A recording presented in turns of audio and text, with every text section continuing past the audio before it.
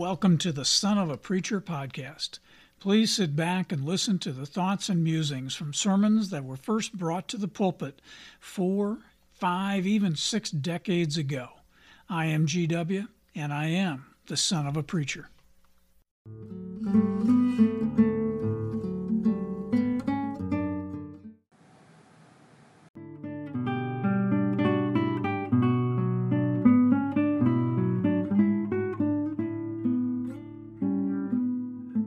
I am so happy to be talking to you all again today. My dad first brought this message about the rules of the pocketbook to the pulpit on May 11th, 1969. Scripture that day was from Acts, the 19th chapter, the 26th verse, which says, "Moreover, you see and hear that not only at Ephesus, but almost throughout all Asia, this Paul has persuaded people, saying that they are not gods which are made with your hands." So, rules of the pocketbook. Now, I'm pretty sure that no one tuned into this podcast today hoping they'd get a little economics lesson along with a little history lesson. But that's what we're going to talk about today. We're going to talk about the fact that making wealth has been a part of our lives for a long, long time. Those people making wealth today are just the latest in a long line of entrepreneurs who rely on the basic tenet of economics, that of supply and demand. And that has been a part of our lives for as long as we really can remember, even far, far back in history.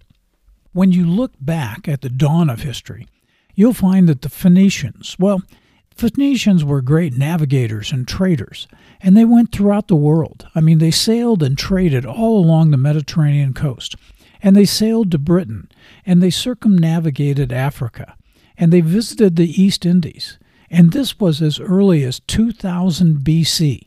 Now just think about how long ago that was. It is as long before the birth of Christ as it has been since the birth of Christ. And we're now in 2022. So as you look back, that's over 4,000 years ago that the Phoenicians were working as navigators and traders in the world. They had wares that they produced and they sold, and they were jewels and glassware and metal artifacts. And they had cloth that was dyed from purple that they made from shellfish. And the basis of the alphabet that's used by the European nations today, we believe that was learned by the Greeks from the Phoenicians. So from 2000 BC on, there have been those business people who have manufactured items and then figured out what people wanted, and then they figured out how to get it to them. And that's the basic supply and demand that has been here with us forever. Now, the town of Ephesus, it depended on the tourist trade for much of their wealth, especially from the pilgrims who came to worship at the Temple of Diana.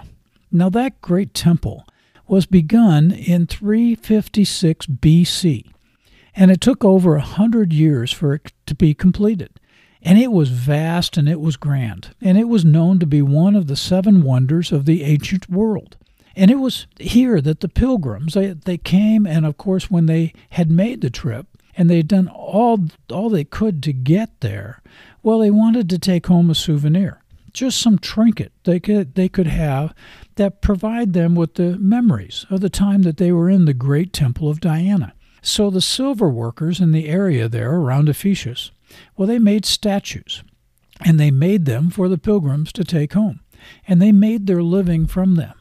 Paul, when he preached, and he went to Asia and further, but he preached that God could not be made by hand.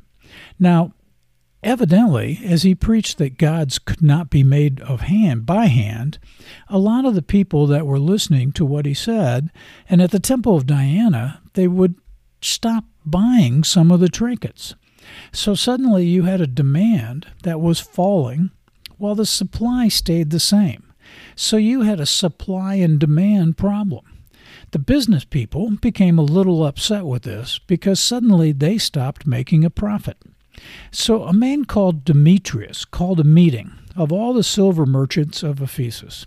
And he said, and this is in Acts 19, chapter 26 verse, he said, "Men, you can see and hear for yourself that this fellow Paul is doing. He says that gods made by man are not gods at all. And he's been successful in convincing many people here and nearly in the whole province of Asia there's a danger this business of ours is going to have a big problem because the town needs the money to survive.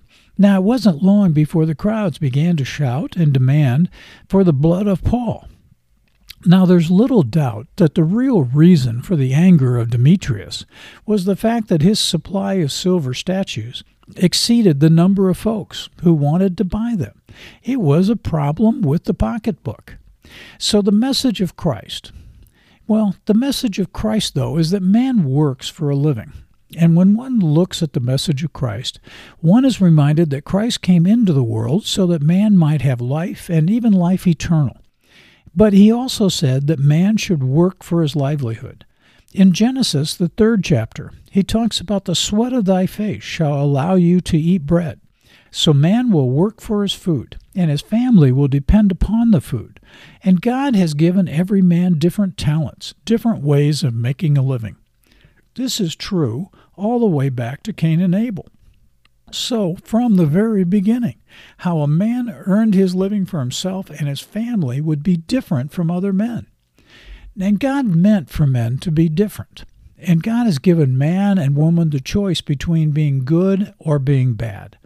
You can always go back to the story of Cain and Abel, but the bottom line is that men and women can choose to obey God or disobey God. And they can choose this in their religious life and in their working life. There are people in this world who, in their religious life, are very devout, but in their working life, they get a little carried away. So just as you need to choose the Lord's way in your religious lives, you also need to choose the Lord in your working life. So faith and obedience to God is not only confined to the church building, it's part of your working day also. Now, there was a prophet in Israel who preached in the wilderness of Judea, and he preached the sermon of repentance and renewal of faith in God. And people of all walks of life came and listened and were led to be baptized. Now, after the baptism, they would ask, what should we do now? And the preacher answered, they should be honest in their dealings. Now, whether you're a tax collector or a shopkeeper, be honest in your dealings. God wants you to live well. We need to obey God, and we need to take God into our working lives. The businessman finds that he must make choices daily between what is right and what is wrong in life, and the choice is yours to make. So will you choose for God, or will you choose against God? Thank you for listening to this today. May the Lord bless you, keep you in peace.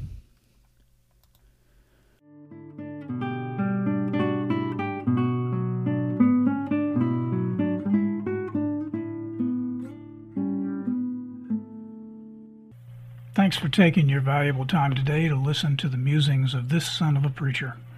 I hope the sermon excerpts from 40-50 years ago proved to be both interesting and insightful. Please subscribe to this podcast. Let your friends know about this opportunity to see how the Bible and the problems of the world remain amazingly constant. New podcasts should arrive weekly, but there is currently a number of podcasts available if you wish to listen more frequently. May the Lord bless you. Keep you in peace.